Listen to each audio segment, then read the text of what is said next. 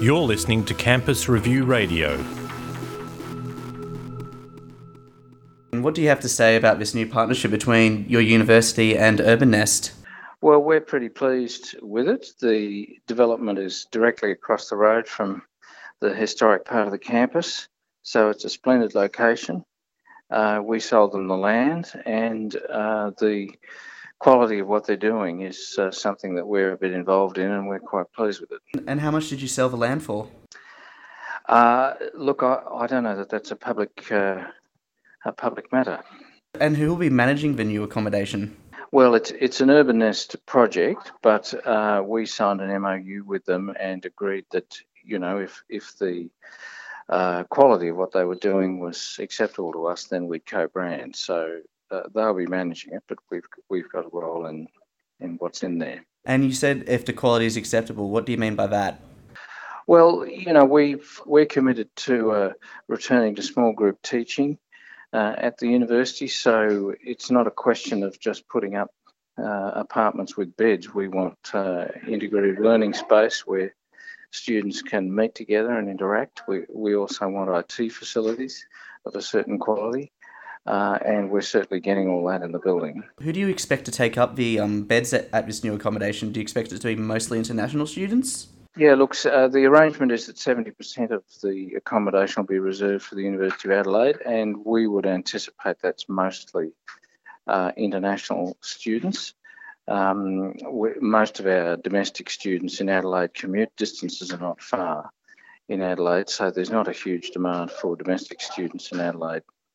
To reside near campus, the demand is really internationals. What about interstate students? Well, they do a variety of things. There's 4 colleges at the university that many of them go to, homestay and so on. But look, we also have a thing called the Campus Village, which is further over in the CBD, which attracts quite a few interstate students. But I anticipate this will probably attract mostly internationals. In the agreement you've signed with Urbanest, does the University of Adelaide provide accommodation support services to the international students at this new accommodation? No, we do all that in the student hub, which is only about 40-50 steps from this. I mean, given how close this is directly across the road from the centre of the university, so it's there's really no need for us to locate things in it. The student hub is very close by. What do you expect will attract international students to this new hub? Well, there is a demand for accommodation in Adelaide. It's different from the eastern states. The price point is a bit lower, and Urbanest have been very careful to adjust what they're doing to what appeals in Adelaide. And we've got a slowly growing cohort of internationals, and so there's certainly demand for more places. So I think this will all be taken up in a flash. If this will be taken up in a flash, does that mean University of Adelaide will have to invest more in student accommodation?